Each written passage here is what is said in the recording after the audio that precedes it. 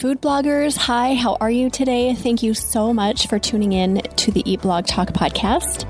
This is the place for food bloggers to get information and inspiration to accelerate your blog's growth and ultimately help you to achieve your freedom, whether that's financial, personal, or professional. I'm Megan Porta, and I've been a food blogger for over 12 years. I understand how isolating food blogging can be at times. I'm on a mission to motivate, inspire, and most importantly, let each and every food blogger, including you, know that you are heard and supported. Creating content that makes our user feel valued and included, I think, is so important to all of us. Some of us, myself included, just need a little bit of education about ways to do that. And in this episode, Jazzmine Woodard from Dash of Jazz does exactly that. She talks about creating inclusive content within your niche so that as many people as possible feel included and feel valued. This is episode number 407, sponsored by RankIQ. Eat Blog Talk is here to support you at every stage of your food blogging journey to help you accelerate your blog's growth so you can achieve your freedom. We offer many services that will help get you on the right path no matter where you're at in your journey. Don't forget to check out our free discussion forum at forum.eatblogtalk.com. Go there to connect with like-minded peers, to learn and to grow, and to share any wins that you have. Our signature service is our mastermind program. We are currently accepting waitlist submissions for 2024. So if you want to get on the list for this year-long experience starting in January 2024, definitely do that now. If you are not quite ready for that investment, the Mini Minds program might be for you. It is a 6-month program that will help you achieve your goals and overcome any obstacles that are holding you back. And if you're up for getting together in person with some like-minded food bloggers, consider coming to one of our in-person retreats in 2023. This is a great way to get to know your fellow food bloggers really well in an intimate setting, to learn a ton about food blogging in a short time frame, and to eat some delicious food that you will never forget. Go to eatblogtalk.com/services to get all the information about all of our services. Jazzmine has balanced growing her food and travel blog, Dash of Jazz, with a corporate career in DEI for the last 8 years. In this time, Jazzmine has learned how to be inclusive in her content approach without alienating her niche audience. She has also cultivated an audience that engages with both food and travel content. Hi, Jazzmine. How are you today? Thank you so much for joining me on the podcast. Hi, Megan. I'm doing well. Thank you for asking. And of course, very glad to be here. Yay, I'm excited to have this very important chat today. But first, we want to know if you have a fun fact to share. Yes, I think the most fun fact of all about me is that I'm the oldest of 5 kids. I have 2 sisters and 2 brothers, and they range in age with distance from me, 2 to 13 years younger than me. So I come by bossiness very honestly. Oh, you come by the bossiness. I was just going to ask you, do you fall into that typical role of oldest child? Yes, definitely. Yes, you're like, yes, I definitely do. Oh, I love it. That's a lot of siblings to have, but very awesome fun fact. Okay, you're here today, Jazzmine, to talk about a very important topic, creating inclusive content within your niche. So would you mind just talking through your first few years of blogging? I know that you kept your career, you had 2 careers really segmented and didn't really consider the whole DEI aspect. So we would love to just hear that story and how it's evolved and where you're at now. For sure. So I launched my food and travel blog, Dash of Jazz, about 8 years ago, within a week of also starting my career in corporate diversity, equity, and inclusion within HR. And for the first few years, I kept them completely separate, compartmentalized. And it was mostly because Dash of Jazz was a creative outlet for me. I think many bloggers, I started it not really thinking about eventually monetizing and making it a business, but it was really at the urgent request of friends and family members who wanted my recipes and were dispersed all over the country, all over the world. And I promised that I would start posting them online. So it was really, truly just an online kind of recipe diary, and then eventually a travel diary as well, as I started traveling a lot, primarily solo to new places. And so I didn't really think about it through a DEI lens at first. And so it was a few years in when I started writing travel content, actually, that it became more top of mind, because I try to approach my travel, whether that's like how I'm planning a trip or taking notes during the trip, and then of course eventually writing about it. I do try to approach that through a lens of inclusion and from like a posture of learning, because I don't want to position myself as an expert on a place where I don't live. And I also don't want to like reinforce stereotypes or unethical travel or consumption. I try to always be very respectful of the people and places that are having me as a guest, really, even though I am a guide or teacher to my readers. So it was very easy to think about inclusion from that standpoint. And then once I started evolving Dash of Jazz into more of a brand and more of a business, I started really looking at where I could be more inclusive with my content, and the things that I was implementing in my day job began to kind of overlap with what I was implementing by night with my website. So interesting. And then I just had the thought as you were talking, like, how do you promote things through the travel lens, for example, without being seen as an expert? Because I think that would be really hard, because you go somewhere and you're like, this restaurant or this food or this whatever, fill in the blank, was great. Like, I think that we tend to assume that the person talking about it is an expert. So how do you draw that line? Yeah, so I try to draw comparisons, which I'm fortunate to have like a very large body of content 8 years in. It was harder at the beginning, but I do try to draw comparisons and interlink and reference people to other things like, oh, if you enjoy, this recipe, you would probably like this dish, insert restaurant here, because, they have a similar flavor profile. I'm also very transparent about the fact that I grew up with a mother with chronic illness. And so some of the diet modifications that she had to implement to stay well naturally became just part of how we ate. So very low salt and things like that. So most of my recipes say to taste or to preference, because it really is based on preference. I might think something salty that another person might not. And the same thing with the destination. So I try to position myself as a teacher to my readers with the content, but I also do include caveats or just notes, kind of illuminating why I found something to be this way, rather than just saying it's a great restaurant. I would say it was my favorite restaurant from the trip, and here's why, so that someone can make their own determination based on, well, even though Jazzmine liked it, the reasons that she said she liked it aren't really what I'm looking for, for a nice dinner. So I'm going to go with this other recommendation that she made instead. You're expressing your opinions about the food, the restaurant, the whatever.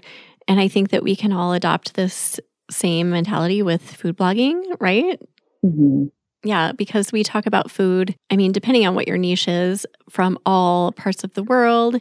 And I think just expressing opinions, like what you just said, I love this food because here's what I love about this recipe, and just putting it on your opinion, your preference.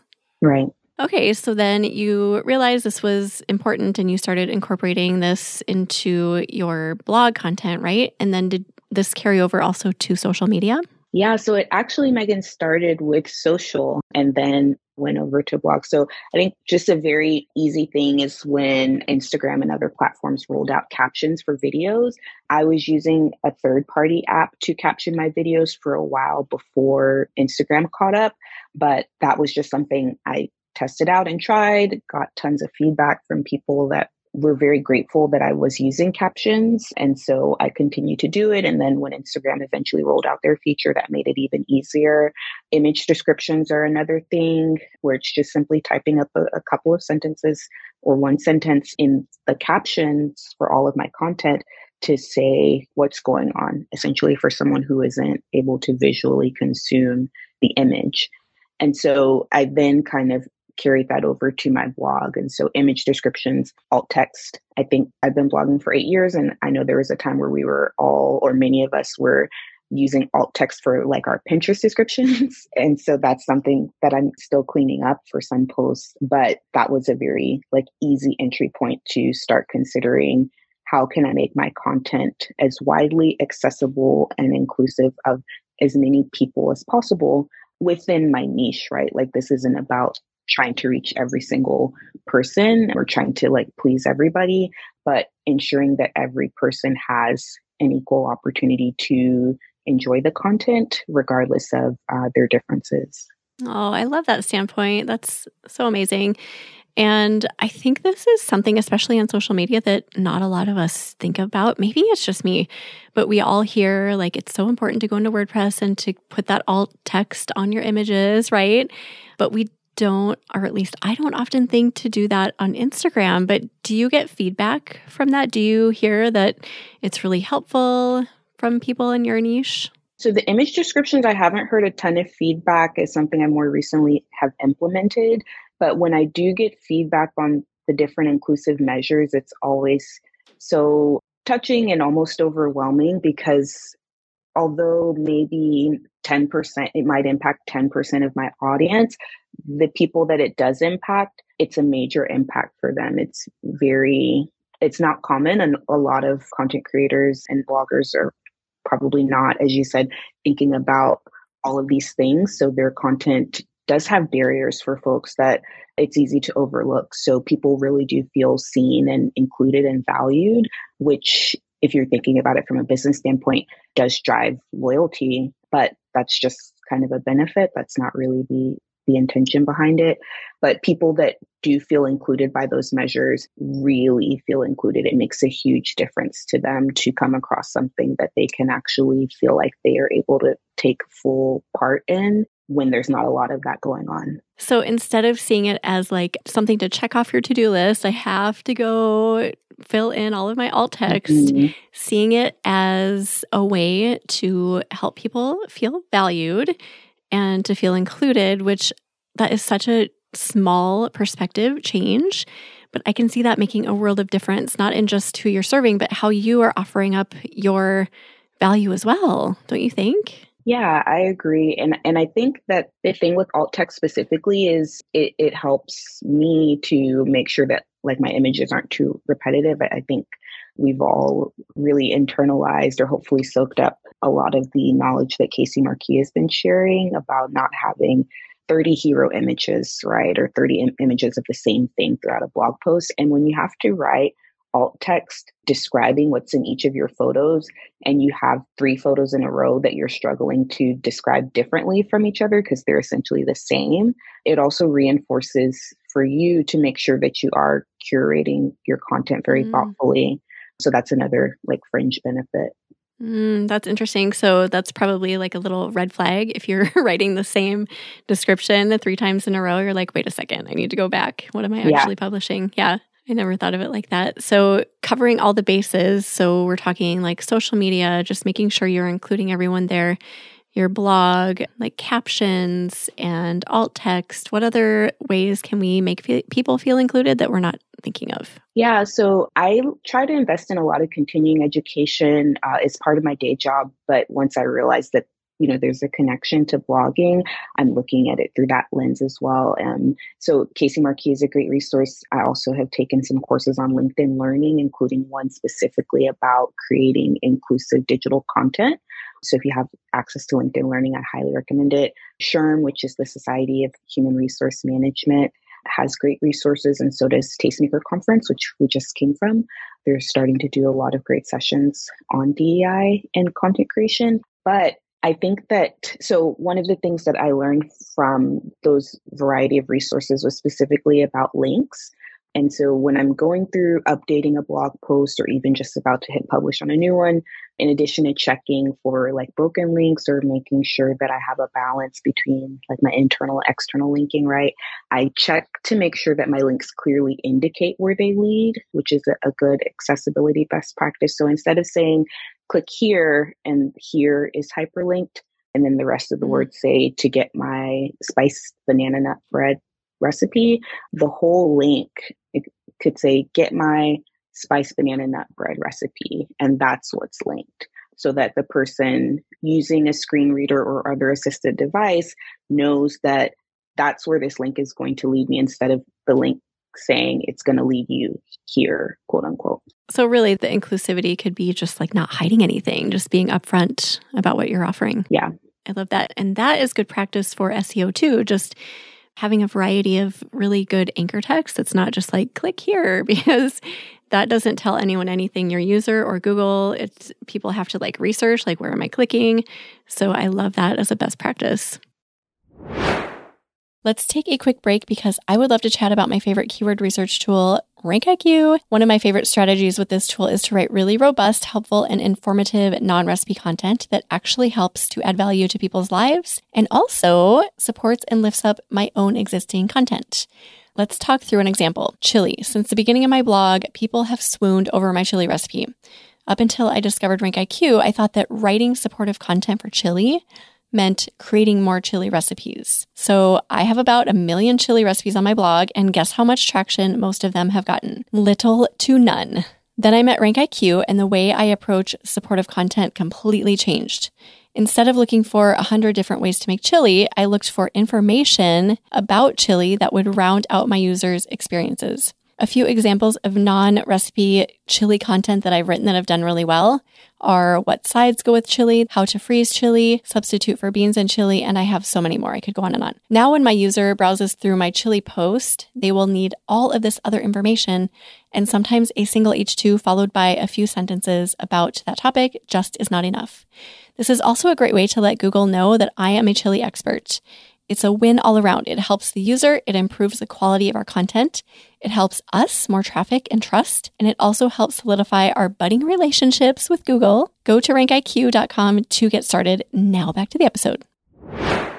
I also think about the language. So 80% of my audience is women. My reader persona is a woman. And so I sometimes use terms like girl or cis in my copy.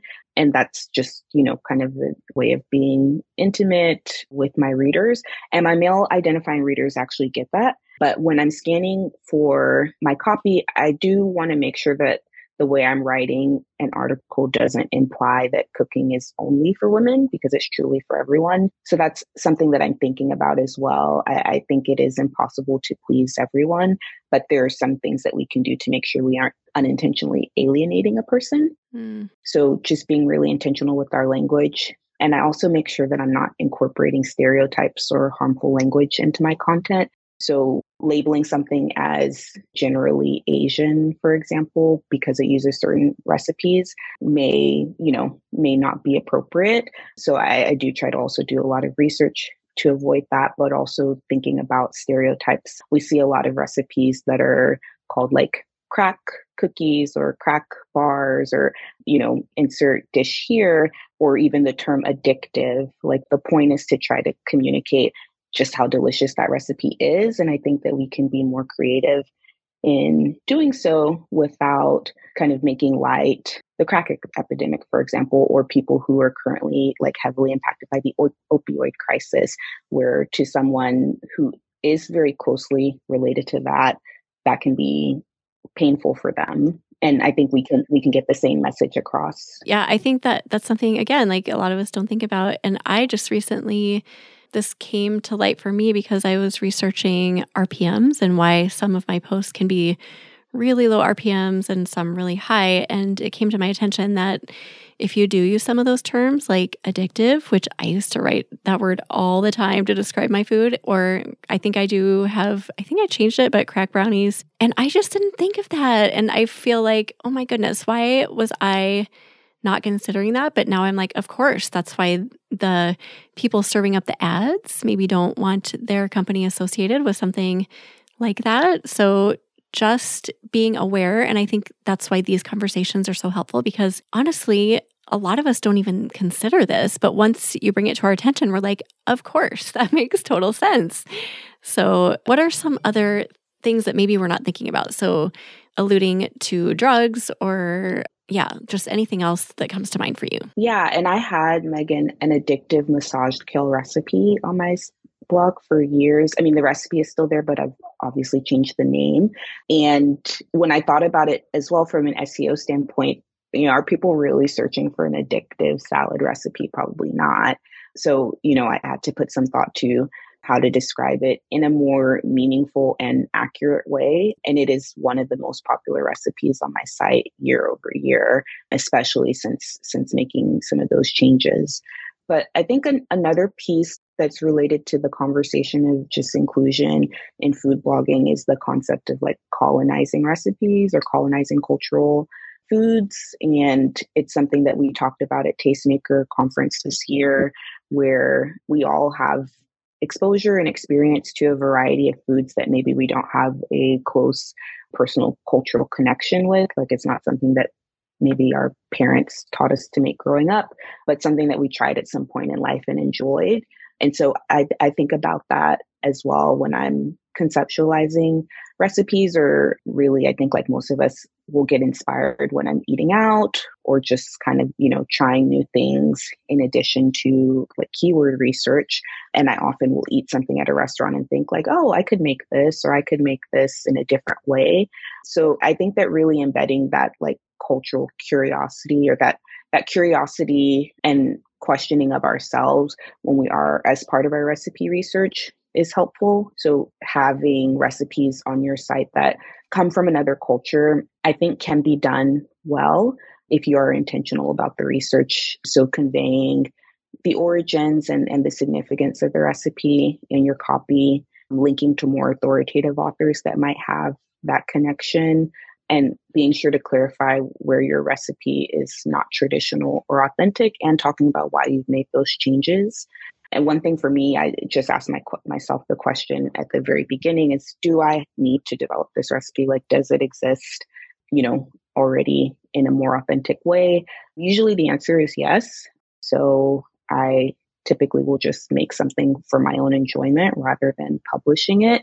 But when you do, I think that some of those things that I outlined can be helpful, in addition to avoiding using words like elevating or discovering or making something better. Because when we think about many recipes, there's a phrase like there's nothing new under the sun. So many things have been done. We just may not know about them, but that doesn't mean that they're unknown or hidden. They're probably everyday part of life for someone on the other side of the world, for example. So just making sure that we aren't positioning ourselves as experts on the cuisine if we're not, but also not implying that the cuisine or the particular dish needed to be improved.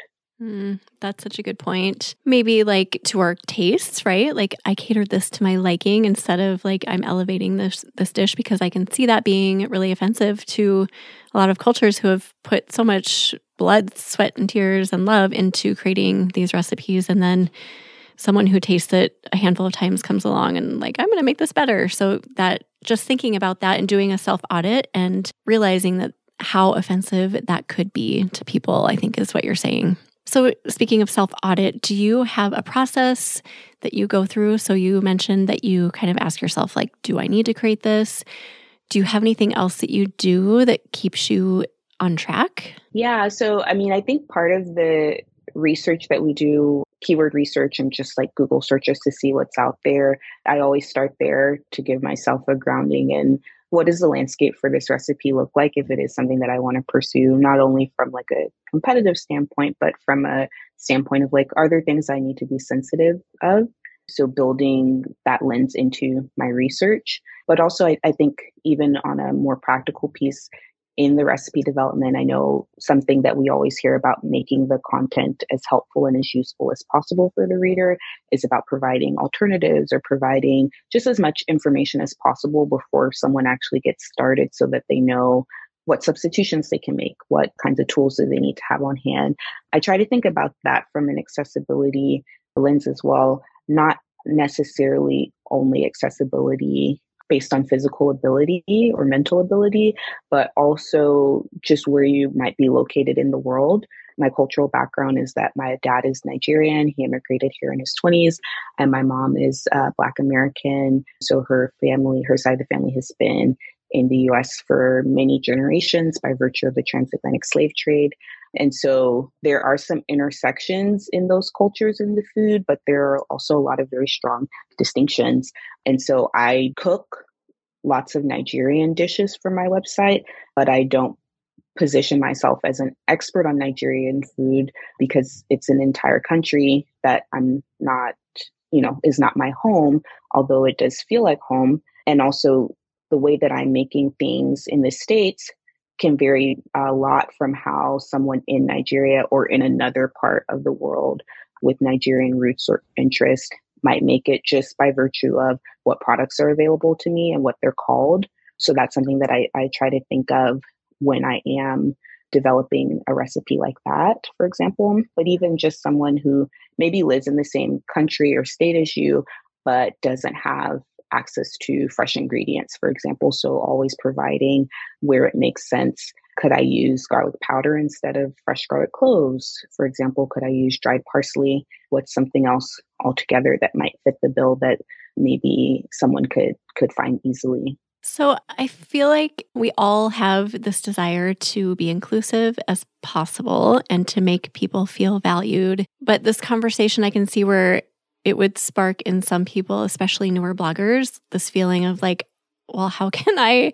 This is overwhelming. Like thinking of so many different foods and recipes and ways to deliver your information that you want to include as many people as possible, but you just can't do it all. So I was just hoping you could give us some encouragement. Like, of course, we can't cover every single base out there in this entire universe, but we can still do this reasonably and, create really good quality content that's including a lot of people. Yeah, especially for newer bloggers, I would say to start with what you have and where you are, which I think is a common refrain of advice, but specifically like with recipes that are familiar to you that you learned how to make from a family member or that you just could make, without measurements, very easily, because you are most likely to actually be an expert on that recipe and to be able to offer a lot of valuable, fruitful information for your readers without having to engage in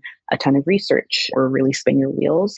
And I would also recommend starting with a strong theme or framework if you're using one of the blog frameworks, or if you're fortunate enough to start with a designer from jump, is to make sure that inclusion is part of that, inclusion and accessibility. And a lot of the W3 standards of accessibility will be taken care of for you by virtue of having like a solid theme or layout. But I would also say that what you do doesn't have to look like what anybody else does in order for it to be important or helpful or truly amazing. There are so many best practices and models of success that we see of like what a good food blogger is. And even what we've talked about today, these are things that any creator or business owner can implement. Some things are truly universal, but at the core of our storytelling and our blogs is our individuality.